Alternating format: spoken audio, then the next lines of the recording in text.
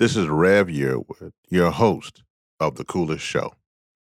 The Hip Hop Caucus Hurricane Ida Relief Fund is raising funds to directly benefit family and individuals impacted by Hurricane Ida and who are in need of urgent assistance throughout the Gulf Coast. Every dollar raised will go directly to families and people as cash for things they most need right now, whether it be food, gas, lodging, medicine, or other emergency expenses. Hip Hop Caucus will be matching the first $10,000 donated. Please donate immediately. Go to hiphopcaucus.org or text IDA to 66539. Again, go to hiphopcaucus.org or text IDA to 66539. Now let's get ready for The Coolest Show. This is The Coolest Show, brought to you by Hip Hop Caucuses. Think 100%. It's the coolest show, you know, keep the culture connected. It's the coolest show, you know, in your ear, yeah, respected. Expert level information, entertainment, education. Rev here, we got you covered as you hit your destination. Climate rules everything around me. Cream. For those who lost focus, close your eyes and just dream. Open your third eye, now the world is your office. Coolest show, you know, it's the Hip Hop Caucus. Everybody, welcome to The Coolest Show. I am here with Wes and Sarah. How y'all doing? I'm doing well. Thanks for having us, Rev. Doing well. But I'm excited about this conversation because I have with me here Wes Gobar and Sarah Nesbitt, and they are here with the Black Oak Collective. And so let's get right to it. First and foremost, let's do the intro. Who is Sarah Nesbitt? Let's start there. Hi, guys. I'm Sarah Nesbitt, and I'm a native of Columbia, South Carolina. I graduated from the College of Charleston in 2018, and I have more so a social justice background. I majored in political science and African American studies.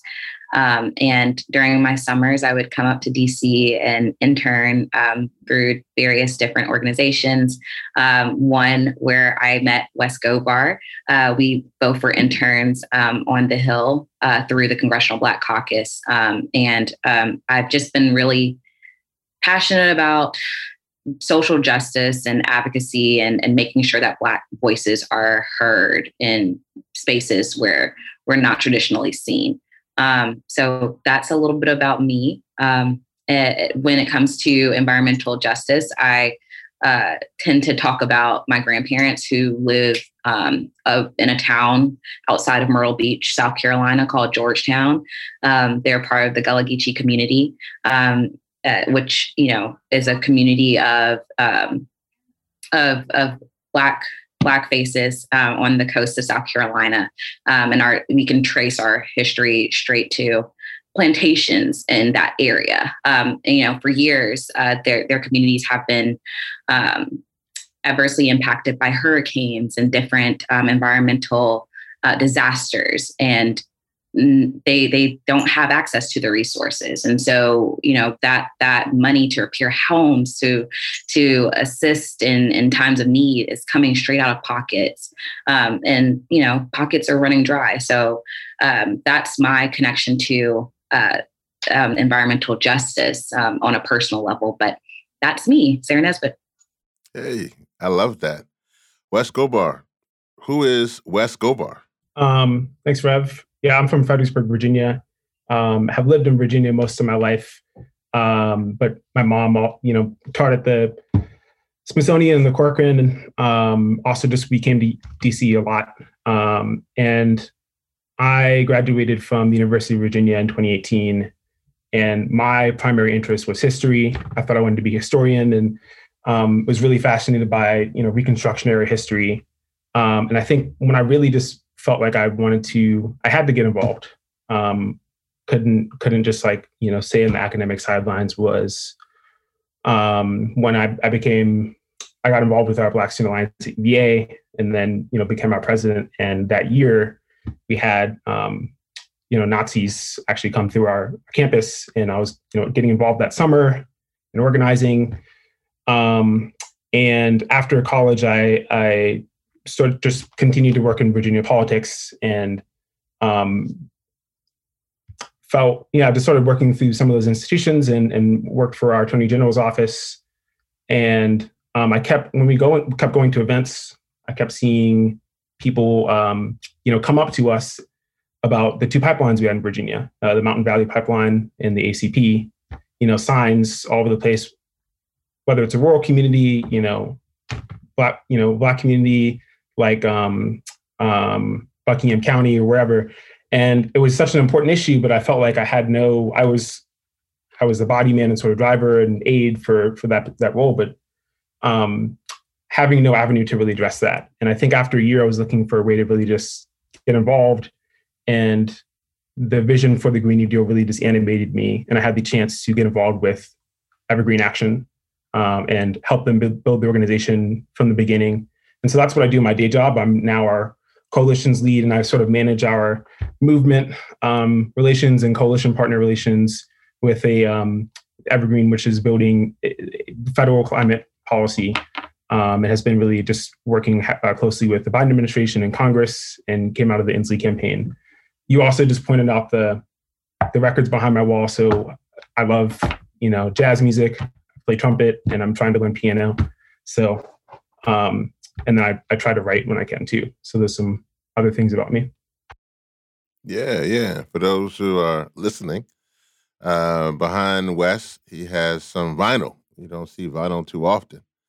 And Wes ain't old, y'all, so I like the vinyl, you know what I mean? That's a good look. If nothing else for the aesthetics of the look behind him, but definitely it means something. Well, Sarah, and go ahead. Oh, okay. No, that's good. No, I feel you. Actually, if you don't know, actually, that's real. Wes was pointing to his head there, and he was saying that, some of us in our community are like old souls, and that's like real and certain things. And he mentioned jazz, and I'm actually a jazz person too. Just FYI, that's where it stays in my car on the XM dial. I stay right there. So that's what's up. So I may have some jazz questions for you in that regard. And jazz and poetry always goes hand in hand. So we may have I may slide a few of those in here. But listen, we gonna get right to it, y'all. Are y'all okay with that? We get right to it. Okay, all right, Sarah. I didn't see you nodding on that one, Sarah. Make sure I welcome you to this is the coolest show. So this actually, I'll start at 10, and then we'll kind of go down from there. So, both of you worked with the Congressional Black Caucus, in some capacity. Give me your real thoughts on this response. A lot of folks in our community have said that the Congressional Black Caucus is more like the corporate Black Caucus. When you hear that, what's your thoughts? Wes, since you're smiling there. Yeah, I think that's very real. I mean, most of Congress is corporate, right? Like, both parties, right? That is the structure that we're working in. And the constraints we have that anybody who does advocacy, just, that's just sort of the reigning ideology and influence over the last, 40 years. But I mean, if you look at when the CBC started, 40 years ago, over 40 years ago, the values, and I think just some of the mission has not necessarily stayed the same. Part of that is, I'll be blunt. There are some people that have been in there too long, that need to retire. I was literally just reading a Politico article about how Alcee Hastings, died in office, which is, sad. But I think when you stay in a certain extent, like it's hard to represent people, but also like who are you listening to and giving credit to? Like, certain groups can have a seat in the room and maybe get a meeting, but then who's actually making the policy or having more influence in the policy? And so that's not to say that every member, is corporate. There are a lot of really good members. There are a lot of people who are trying to do best with the system that we have. But I think it's like, it's just more of a systemic analysis rather than to say like, okay, every individual member is, bought and sold by, Walmart or whatever. Sarah, your thoughts? Yeah, I can agree with that. I think that when I look at the CBC, I think that there needs to be new blood coming in. There needs to be younger faces and younger voices coming to the forefront. And I think that's how we dismantle that perception of it being the corporate Black Caucus. I think when you get more young voices and different perspectives on life coming to the table, you're able to really do the work of the underrepresented.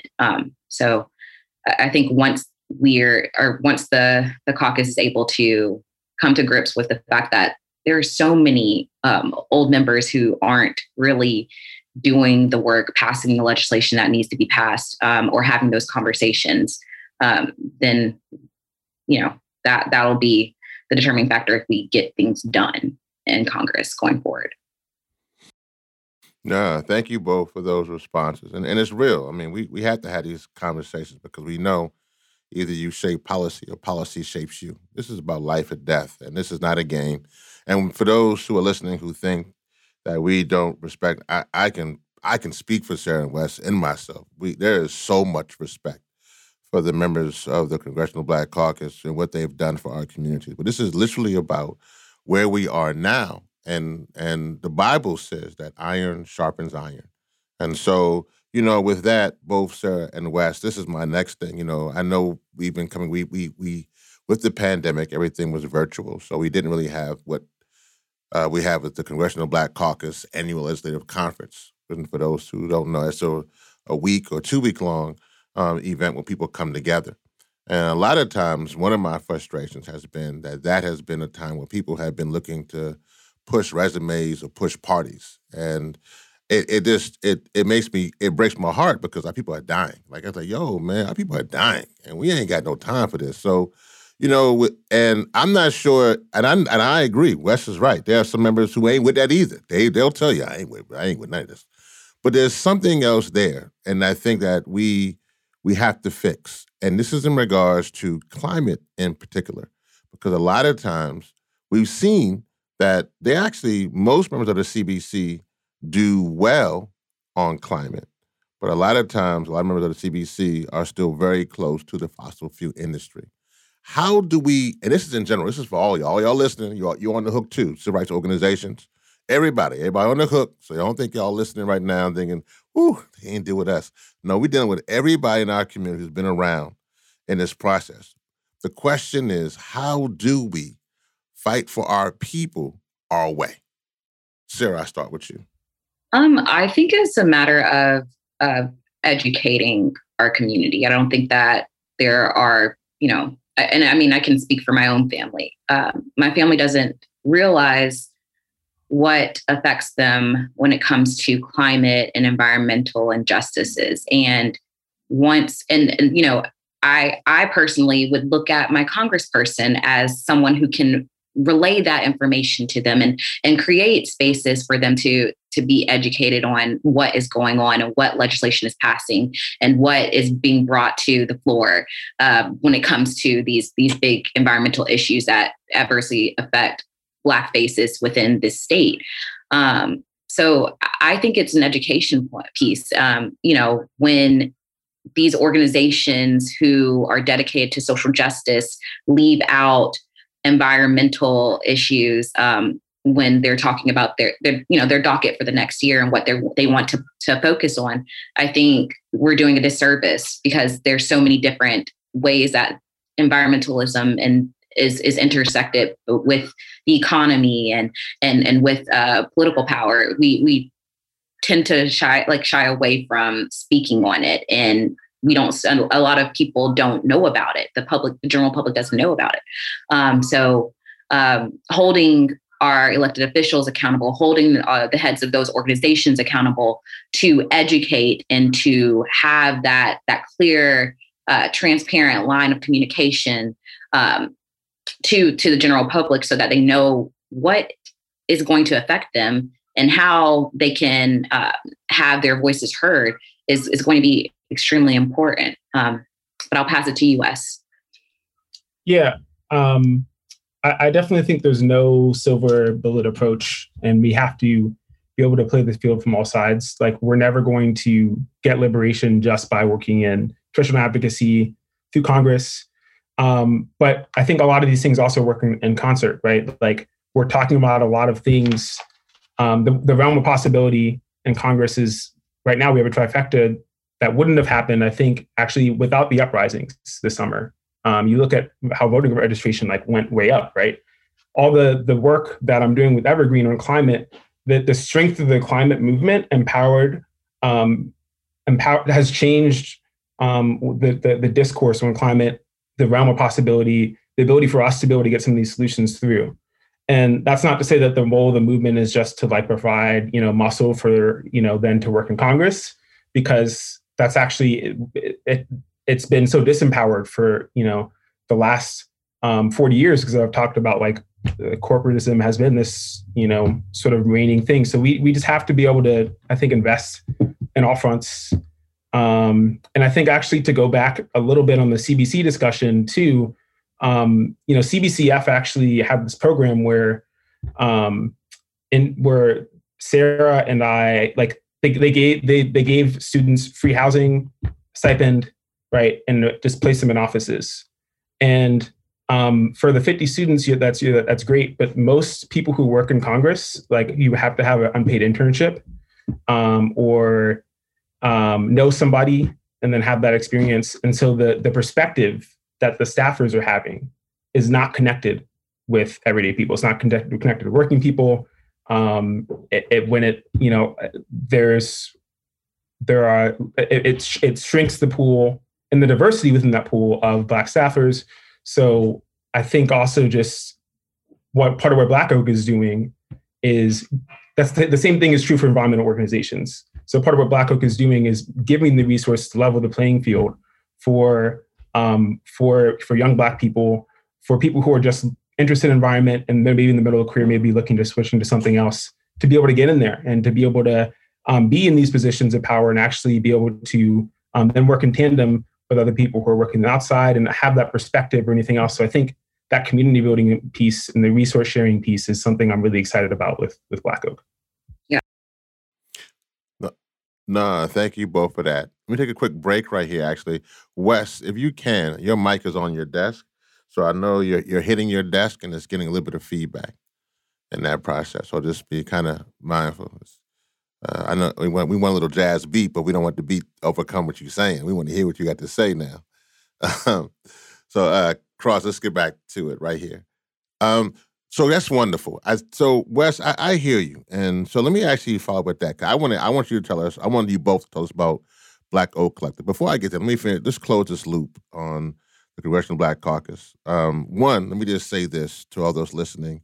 This is not just them, but thank you, actually, Jackie Patterson, and the work that she has done in this, that we have to make sure that our organizations, our politicians are divesting from fossil fuels. You cannot take money from those who are killing our community, those whose business plan is a death sentence for our community. You cannot take their money. So for all those who have been taking money from the fossil fuel industry, please stop. And I'll just leave that there. I'm sure, hopefully everybody is nodding their head and we can move forward. But, Wes, I kind of want to follow up on something you said about Evergreen, and then I definitely want to get to Black Oak Collective. On the good side of this, as I mentioned, a lot of members of the Congressional Black Caucus have been outstanding on climate in regards to policy, obviously from Barbara Lee to Cory Booker. I mean, the list is long, right? Yvette Clarke.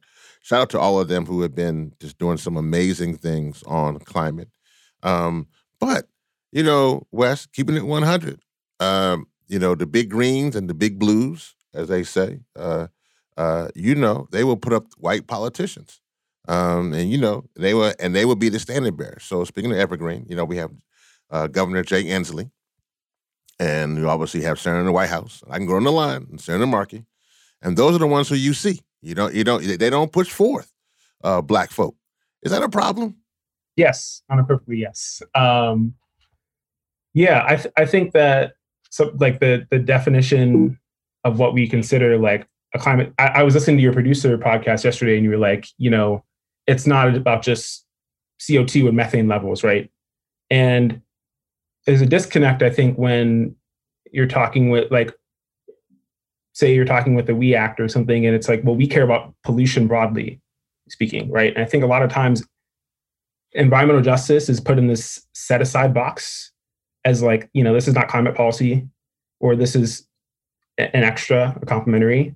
And the people who are championing those policies don't get that same support. And then I think that there's also just an unconscious thing sometimes too, where, yeah, like just you are more likely to see certain people as leaders if you are white, right? And those are things that I think the climate movement is working on and getting better on. And I think that's also why we have to apply the pressure, both from Black Oak and then I think Black people in positions like mine, right? I think, like I was saying, like every position and every role is important. And I just feel a strong sense of responsibility, even with the work that I do with Evergreen, of, making sure that we really put the justice, in standards investment and justice agenda. No, thank you for that. And for full disclosure, I am also on the advisory board of Evergreen. So definitely appreciate the work that Evergreen does. And like I said, here at the Coolest Show, this is about, iron sharpens iron. So this is about this. We want to figure out ways to get it real. So just on that, just so you understand what we're saying here, is that Black, brown, and indigenous people are great on climate. If we're going to broaden our movement, we have to have those who are the policymakers up front.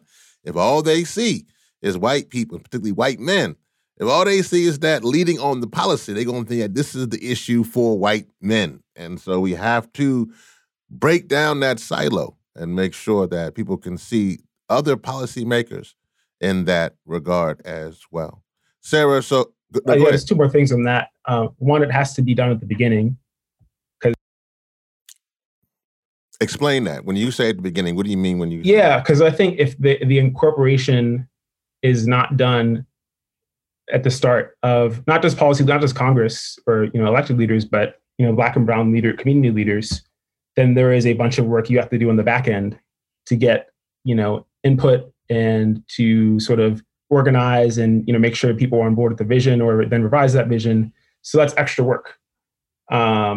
And also just from an organizing and like actually winning standpoint, there is no climate movement that does not win unless it's a win for Black communities, right? Like unless Black communities are, staying behind and materially benefiting, I think, from that climate policy, like we can't win. So we have to win together, and our work will be better. Our work is better when we recognize and work with Black and brown leaders from the start. No, that's real.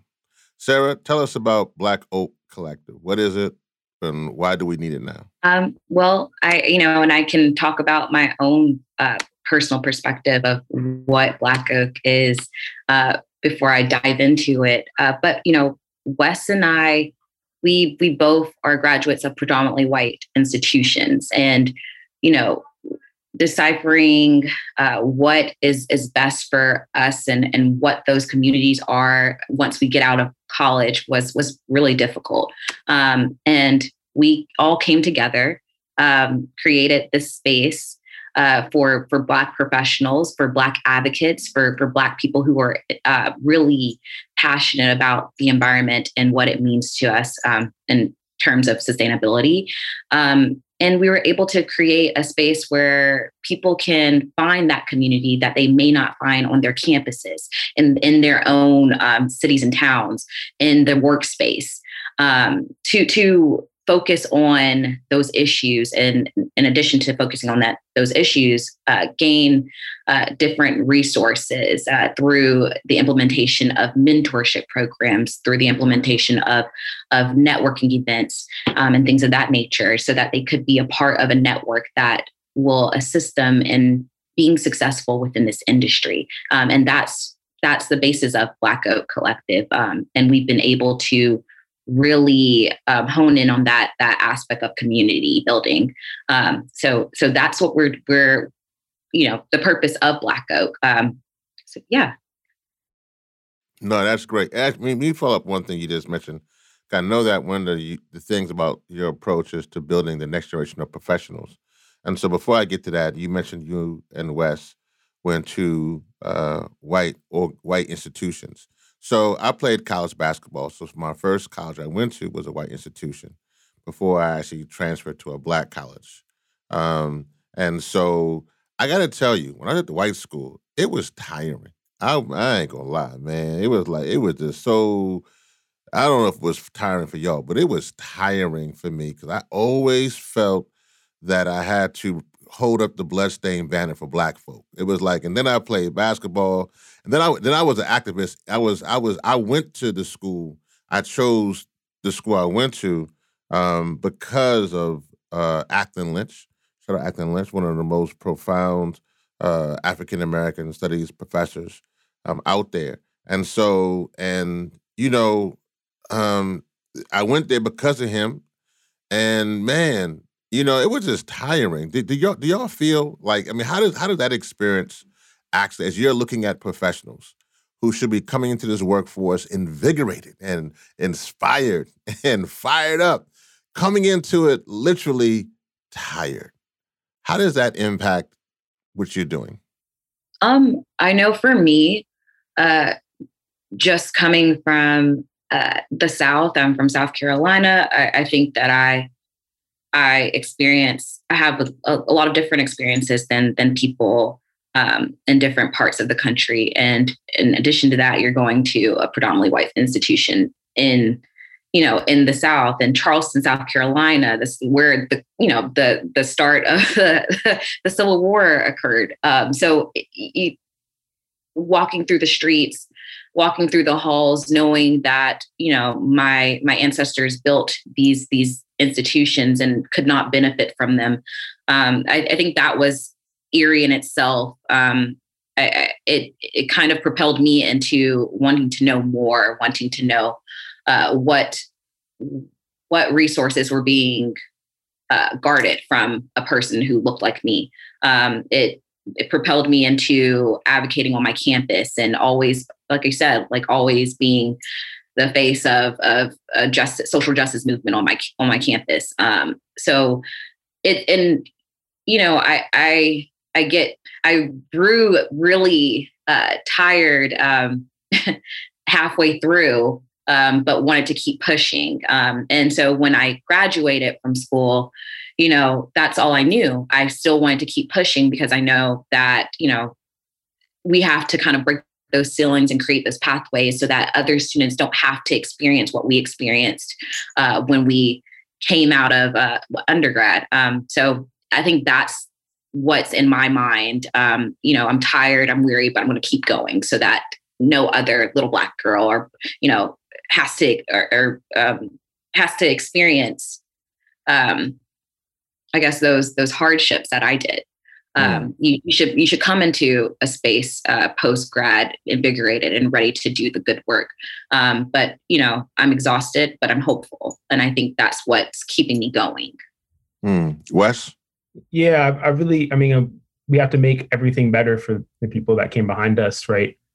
But one thing that one of our co-founders, Kiera Gibbons, said is that, we were just sort of talking broadly, and she's like, Black Oak is not necessarily on the front lines, but we're the supply station, we're the water station, right? And when people are in these spaces and they're exhausted and they have to be more than human, I think it helps to have community and spaces just for us. And at UVA, I definitely felt that exhaustion point. We had, not only Nazis, and police brutality incident my first year, and then just addition to a very racist incidents, all 4 years. But we had institutions that were built by Black students, not only the Black Student Alliance, but fashion shows and Black Voices and our D9s and just other so I think that the institution we're trying to build with Black Oak is really just trying to give people that space to not just recharge up enough to be human, but like to have the resources and knowledge and the connections in the community to be better. And I'll also say we're not just focused on, say, the whatever percentage of Black people who are, say, maybe an island or working with a few other people or, you know, a group of people in predominantly white organizations. I think it's actually really important for, you know, again, we try to be very broad with the language, including advocates and students, and other, you know, Black folks in the work. It's like, it's important for people who are quote unquote professionals, which is, you know, in itself kind of a loaded term, but we're trying to figure that out. People who are, you know, quote unquote professionals to like be in connection with folks who are in community and doing work in predominantly Black organizations, institutions. Because if we're not having that conversation, like, who are we representing, right? And so I think Black Oak is also, we have the potential and opportunity to be an important channel for that in our area. Yeah. Yeah. So this question here, let this one sink in before you respond to it. Let it hit you for a minute. So based upon that you both went to institutions, you paid for that, actually. You actually gave money for that exhaustion and tired aspect you went through to get your education.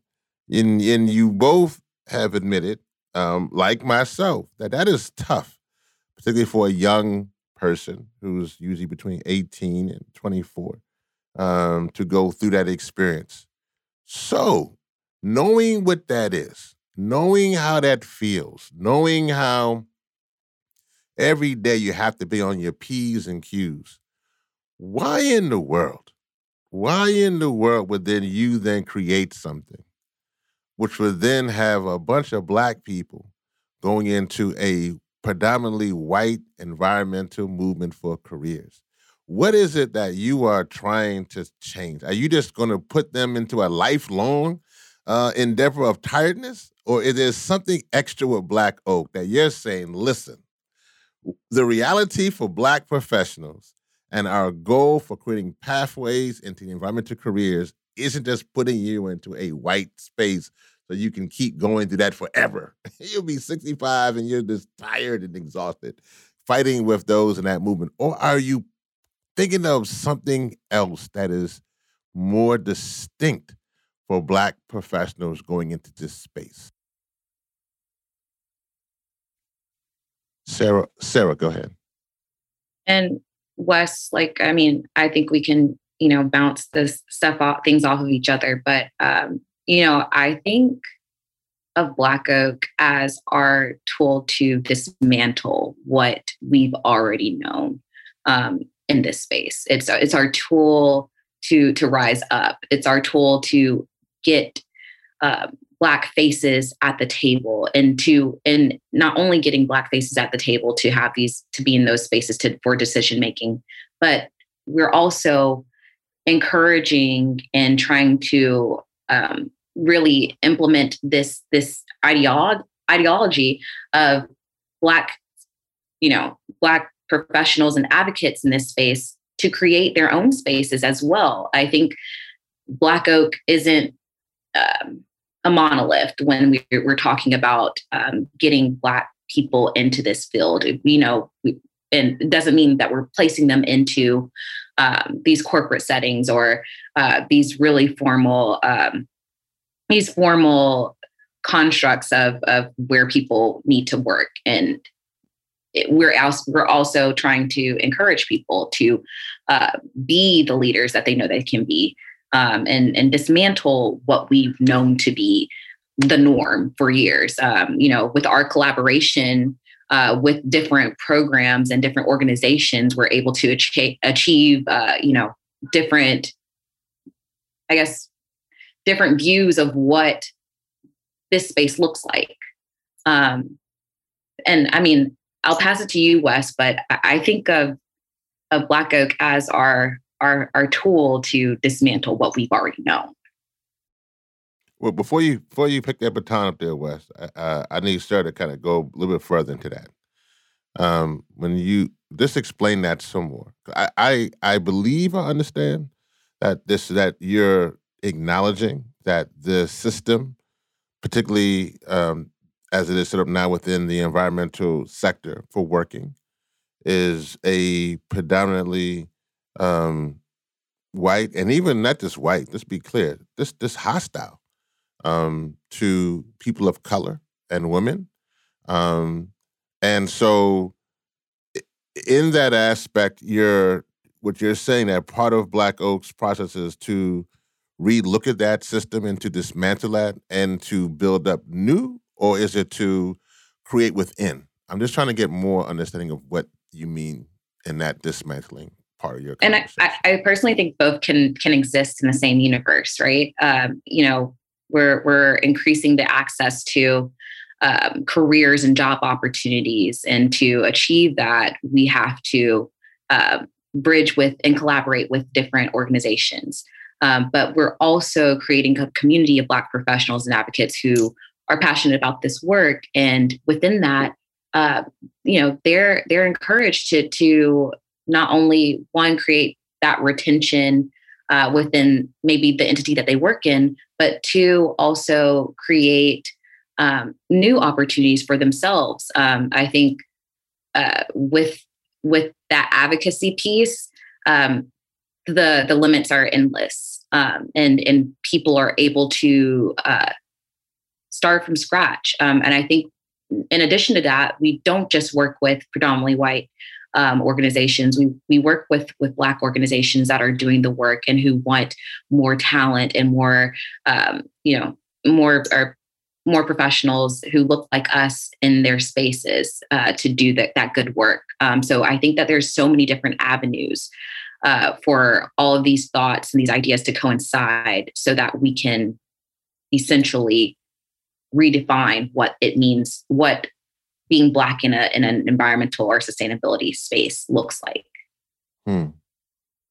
Wes?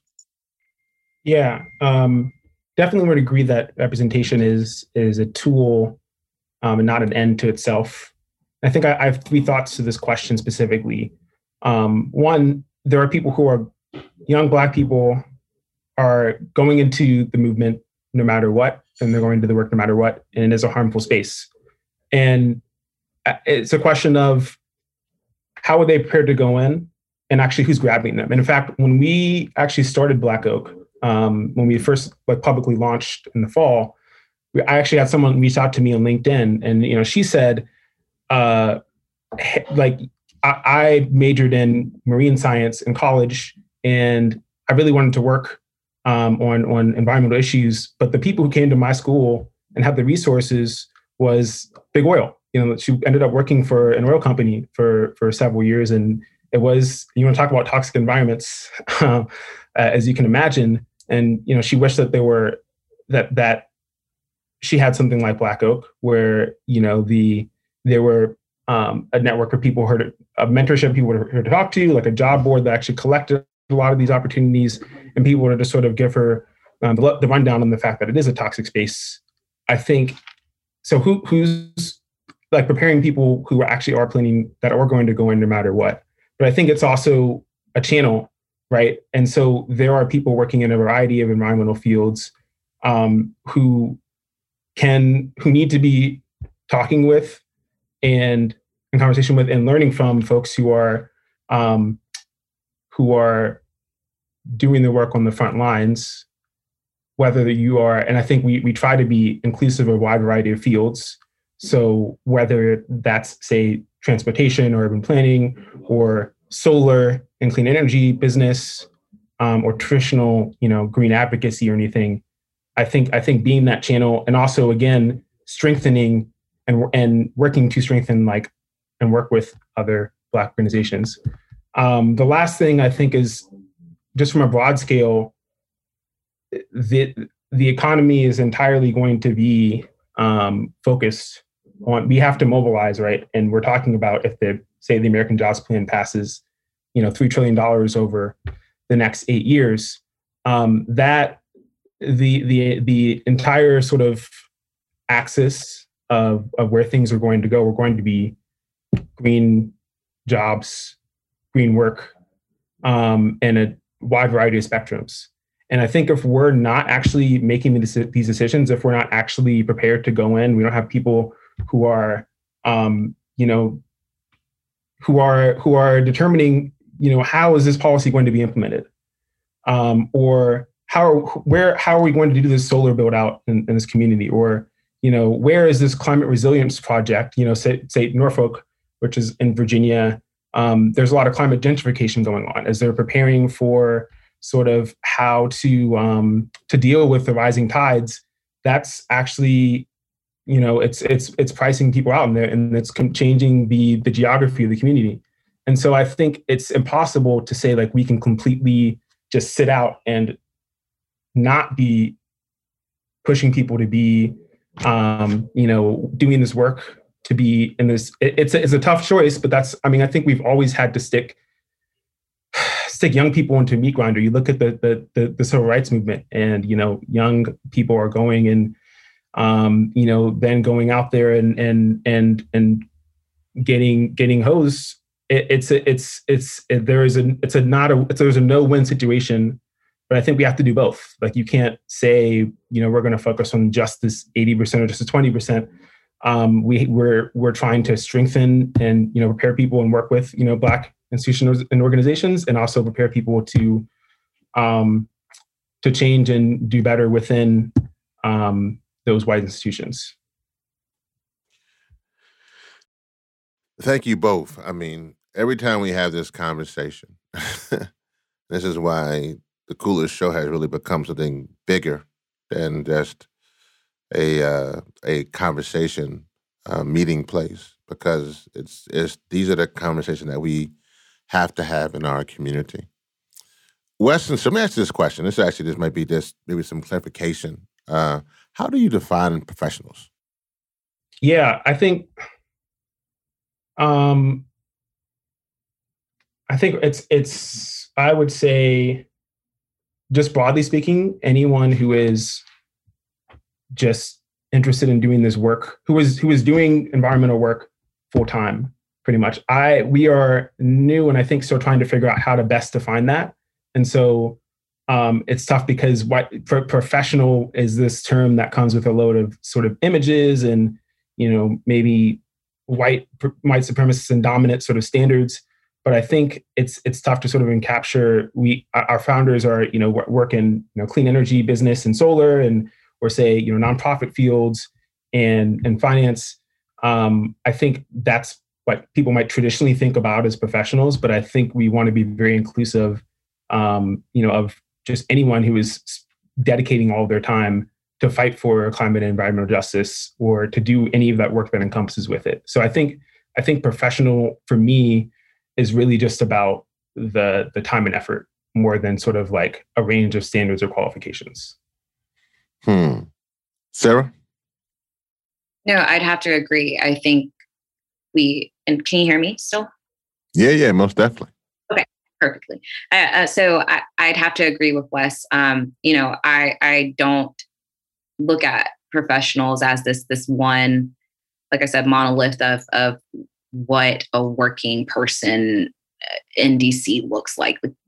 I look at a professional as someone who can be simply an advocate, who's dedicated and putting in that time and that work into a cause that they are passionate about. It's definitely subjective, and I think that we do not, we want to be an inclusive space, and so we want anyone who is passionate about this work to be involved in this community. Because at the heart, we're all doing the work because we are all passionate about this subject.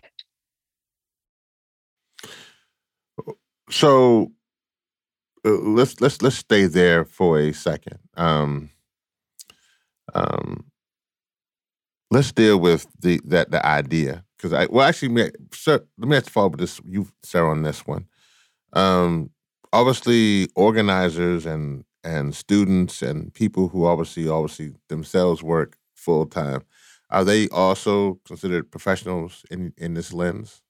I would think so. I was a community organizer on the Elizabeth Warren campaign for up until she dissolved from the start of her campaign. And I considered myself an environmental or a sustainability professional because I was the frontline facing person on the ground talking about, what she was going to do for this, this subject matter. And in New Hampshire, that's the subject matter that most people are passionate about. I think that was something that I was passionate about as well. And so I was able to be that person who effectively relayed these goals and these missions and effectively had those conversations with people to allow them to understand. I was doing that work.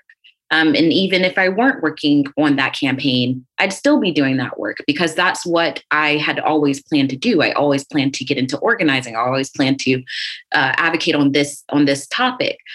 So I think that, all of those things fall into someone being a professional, and they don't have to label themselves as a professional if they don't care to. But I think, at the end of the day, they have a home within Black Oak. Because that's who we go after. We want to be this intersectional community of Black folks who are passionate. Yeah, and I'll also just quickly add that we started the idea for this during the pandemic and launched in October. And I wouldn't say we're necessarily wedded to the term, but we're trying to figure out the best way to really just be inclusive of what we mean. So this is an open conversation, and I think it is worth interrogating and unpacking the terms but that's something we're still trying to figure out the best way to really just figure out what encompasses what we want to do with Black Oak. Yeah, and I'm hopeful that folks that we're using this conversation now, that is, I guess you're asking if folks were listening and they somehow meet you over there and you guys at Black Oak somewhere to engage. I'm hopeful that folks who are listening to this will be like, man, that is fascinating. Actually, how does Black Oak resource or meet those needs or hope to for the folks you want to benefit from your work? Or who are the folks in the community that Black Oak might not reach to get those resources to? Like 2 parts to that. Wes, Sarah? So I think we can... Sarah, I think there's an opportunity to talk backwards, but I think this would also be a great opportunity to talk about the GROWS program too. So I don't know if you want to start. How about I look back and then you talk about GROWS? Yeah. So sounds good. Black Oak we're localized. We're focused on DC, Maryland, and Virginia, primarily just because that's easy to start with, and also it is that's where a lot of our connections are, just to start with too. And it's been a little tough to do this virtually, but we've managed to make do a little bit. We've had several live panels and Zoom events with dozens of young people and students, specifically with people who have been doing the work in Virginia or in other in EJ nationally, and sort of like, okay, well, what is it actually like being in this work? And you described it as a toxic space. Like, I think students actually getting the load on what it is, how to navigate through that, and just how people got to where they are is actually extremely helpful. And so some of those events we've actually partnered with other nonprofits to host, and then work directly with outreach to both HBCUs and PWIs to get that in front of people. We also have our ongoing job board, and I think where people can see opportunities from a wide range of fields. And when we gather in person, we'll have happy hours, hopefully one in DC actually next month in July, which we'll be announcing soon. And then just fireside chats for people to learn about environmental issues people are passionate about in other fields. And we had a broader panel with Howard Law School actually on sort of what's at stake and what's going on in the agenda with Biden and environmental justice. The last piece, I think, is the sort of mentorship and anything else, which we can talk about with GROWS. But Sarah, if I missed anything in that description, feel free to to jump on it. Also, this last point is like, although we are localized, sort of DC, Maryland, and Virginia, we have members and partnerships with other businesses and nonprofits that are all over the country. And so because we're virtual, really working with anyone, that's just sort of like where we're putting a lot of time and energy into. So Sarah, I'll let you take it from there. Yeah, and so we're excited to announce that we are launching a new program within Black Oak called the Grows Program. We were really excited to get professionals in a close-knit space, given even the pandemic, and hopefully it'll turn into an in-person project once restrictions are lifted.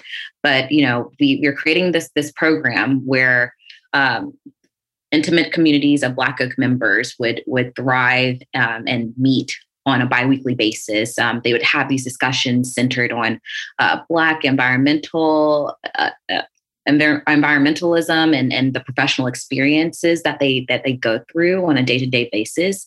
And it's an opportunity for us to provide this consistent professional development, a space for them to talk about shared technical expertise, and have that intellectual exchange, no matter what they look like, where they come from, what their background is. And this is, an opportunity for us to engage with the community and allow those small intimate groups to get out and do work outside of their normal 9 to 5s.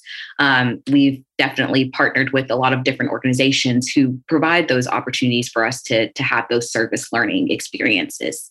It's really another opportunity for mentorship. These are 5 to 10 Black Oak members in these small groups. They're varying in career stages and life experiences. So, to go back to your point earlier about how we're able to bridge the gap from the younger generation to the older generation, this is a way that we're mitigating that, and they're able to have these mentorship relationships and learn from one another.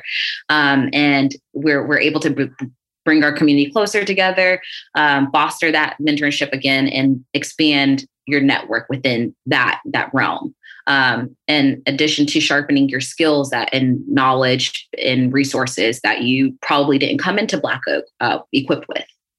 So we're really excited about that, and we're launching this fall.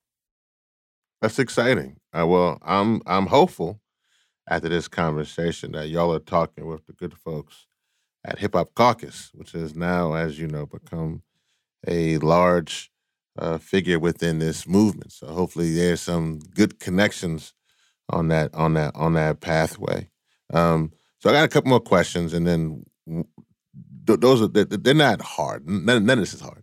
But I do have a fun question too, hopefully. You mentioned young people, and I want to get to that. So this is a two-part. I'm trying to put these questions together here. The one question really is, how is Black Oak supporting, particularly not just young people who want to be Black professionals within the environmental movement, but particularly those who want to create their own spaces? So groups that we've had like Youth versus Apocalypse, obviously Generation Green. I mean, I'm specifically talking about Black and Indigenous and Brown young people-led organizations who are saying in their very powerful spirit that, listen, I'm not going to go into the burning house. I'm sorry, Sarah and Wes. I'm not with that. I'm not going to the burning house at all.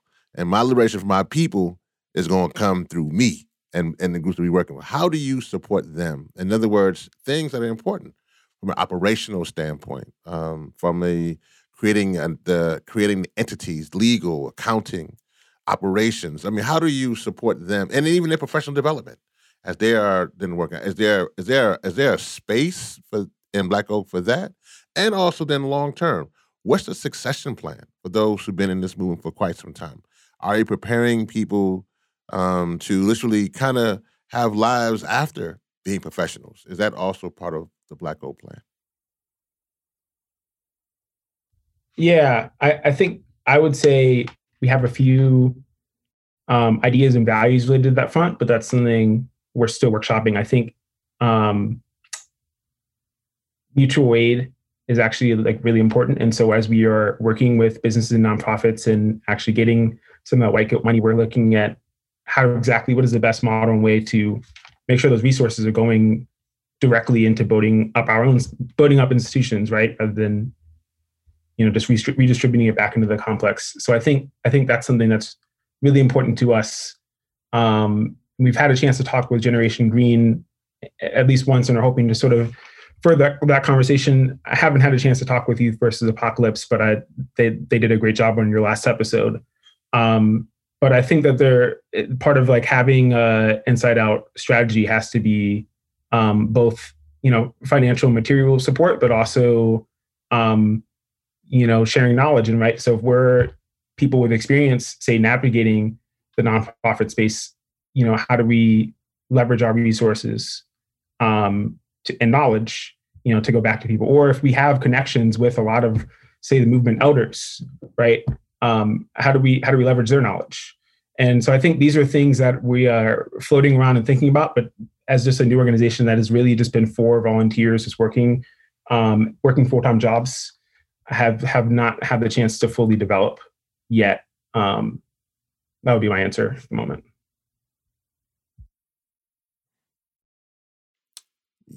So I have one last question. This is for you, Wes, and then the last fun question is for both of you and Sarah.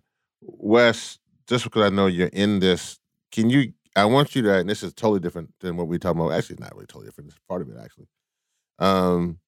Tell Black folk who are listening, because we got a good listenership of Black folk who are listening, why it's important for policy and for us to win on policy. And I'll frame it like this. Demonstration without legislation leads to frustration. So give folks the quick answer on why policy is important for Black people. Climate policy, make sure, not this policy. Yeah.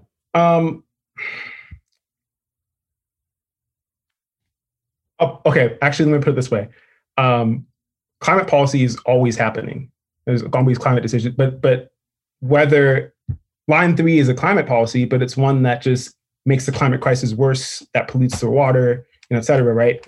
There is a plant, maybe next to your community that the reason why we're at, 1 in 1,000, that's an outdated stat, but many Black people dying of COVID is because of, there's a fossil fuel plant in your community that your city council, permitted, or that the federal government allowed, right? And these decisions are being made one way or another. And there is a mobilization, I think.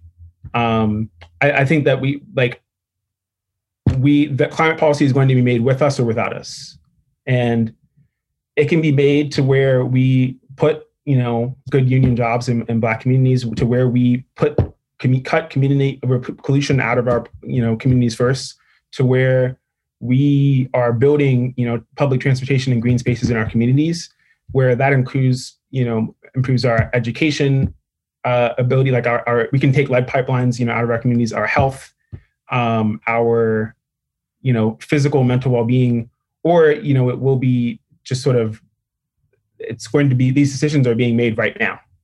Right now. And I think on the local level, on the federal level, on the state level, and the people making them need their background does not reflect us a lot of the time. They're not talking to people in our communities, and I think we've shown to be very effective when we step in and put that presence in. So I think yeah, these are real decisions that affect every range of the Black community, and environmental justice is really just I think, reflection of other power dynamics. It's a reflection of, economic injustice, of class. It's a reflection of, of racial, exploitation, of racial capitalism, right? Like that. So I think it's environmental justice policy, climate policy specifically, ties into all those efforts, and those things happen because we're not interjecting in the conversation sometimes, or the advocacy may be. So I think that we're at an inflection point. We're at an inflection point with the next 10 years because these decisions are going to ramp up. and people are feeling increased pressure to really do something. What was the second part of your question? Well, actually, hold that. I'm actually going to throw this to get y'all some money because I want to make sure that folks support Black Oak Collective. And I want to actually hold that thought there, Wes. I'm going to go to the fun question. Sarah, what does Black Oak Collective need to succeed? Let's make sure we get that out there, folks, and tell folks how they can connect with Black Oak Collective. Let's make sure people support this process. So I would encourage people to go to our website. It's blackoakcollective.org, and click on our partnership page to find out ways that you can get involved on an organizational level. We need money to do this work, monetary support to push these programs and to get connected in different spaces so that we can create this pathway for Black professionals and advocates to, have their voices heard at the table. So I encourage you to go to our page, blackoakcollective.org, excuse me, as I said before, and click on our support us page, our support us button, or go to our partnership page and read up about the different partnerships and different opportunities that we have for you to get involved and support our efforts. Wes, did you have anything to add? Yeah, I'll say that's for a lot of our white listeners, give us money. But I think I want more Black people. So the Get Involved page, become a member, especially if you live in DC and in Virginia and Maryland, you're close by, and I think we'll be having a in-person happy hour in DC in July, actually, later July. So that should be coming up. You can also sign up for our newsletter just to get information about events, and also the Become a Partner page for nonprofits, businesses, et cetera. That's also there. We have a job board, so if you're looking for opportunities. Last thing, feel free to follow us on social media, on Twitter at Black Oak DMV, and then also Instagram at Black Oak Collective. Man, Sarah and Wes, thank you for that answer. Actually, I like Sarah's answer. Sarah said, "Listen, y'all need to go here and donate." I'm making sure, but I love Wes's answer. Wes says, "Do that, but listen, for the people, about the people. This is what we need. Also, we need community because ain't no unity if we ain't got community." So I love that. This is my last fun. I'm talking about you, Wes. This is it. Actually, it had nothing to do with climate. Actually, it does kind of, sort of, but not really. So, Wes, if you can go spend the evening with your favorite jazz musician, living or dead, who was that? You get one person, and you get that night, whole night. Y'all just get to hear him jam, and you get to talk about everything. Who is that person?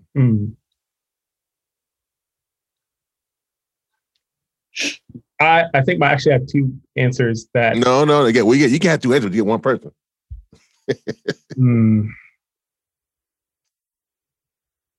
gonna say this is it's gonna sound like a boring answer. I'm gonna say Miles Davis because not because I want to hear him play. He's amazing, but I need to hear his stories. So he's gonna have, if you just have heard anything about his demeanor and just how, he's just a very funny guy. And for the 40 years, I think, or however many years that he went around and shaped music, would have stories about crazy times with Charlie Parker, about any musician like on the planet between, the 40s and the 90s. I think he's also just very funny in that. So maybe that might be an area. No, I love that answer. Sarah, you can pick jazz. You get to pick anybody. If you have an artist and you got one night with them and you can get to talk and build and just living or dead, who is that artist going to be? Okay. Yeah. So I'm not a big jazz person, but I am obsessed with Whitney Houston's music. I listen to Whitney from the time I wake up in the morning till the time I go to sleep. I think she was a complex person as well. So, just spending the day, maybe seeing her record in a studio, and talking to her about all of her experiences is something that I'd love to know. Cause I think that people definitely take the opportunity to tell her story in different ways from different angles. But, you can only hear the story from herself. And I'd love to have that opportunity. Wow. I love both of those. Whitney Houston, Miles Davis. I'm with you both. That would be an amazing evening. And our guests today are Wes Gobar and Sarah Nesbitt, co-founders of Black Oak Collective. And I am Rev Yearwood, your host of The Coolest Show. Thank y'all so much. Like what you heard on this episode? Make sure you subscribe to the podcast on your favorite podcast platform. Follow us at Think 100 Climate and at Hip Hop Caucus on Instagram, Twitter, and Facebook. Visit thecoolestshow.com, where you can take action for climate justice right now. You can also learn more about this podcast and donate to Think 100%, which is a non-profit project. Thank you for listening, and all power to the people. It's the coolest show you know.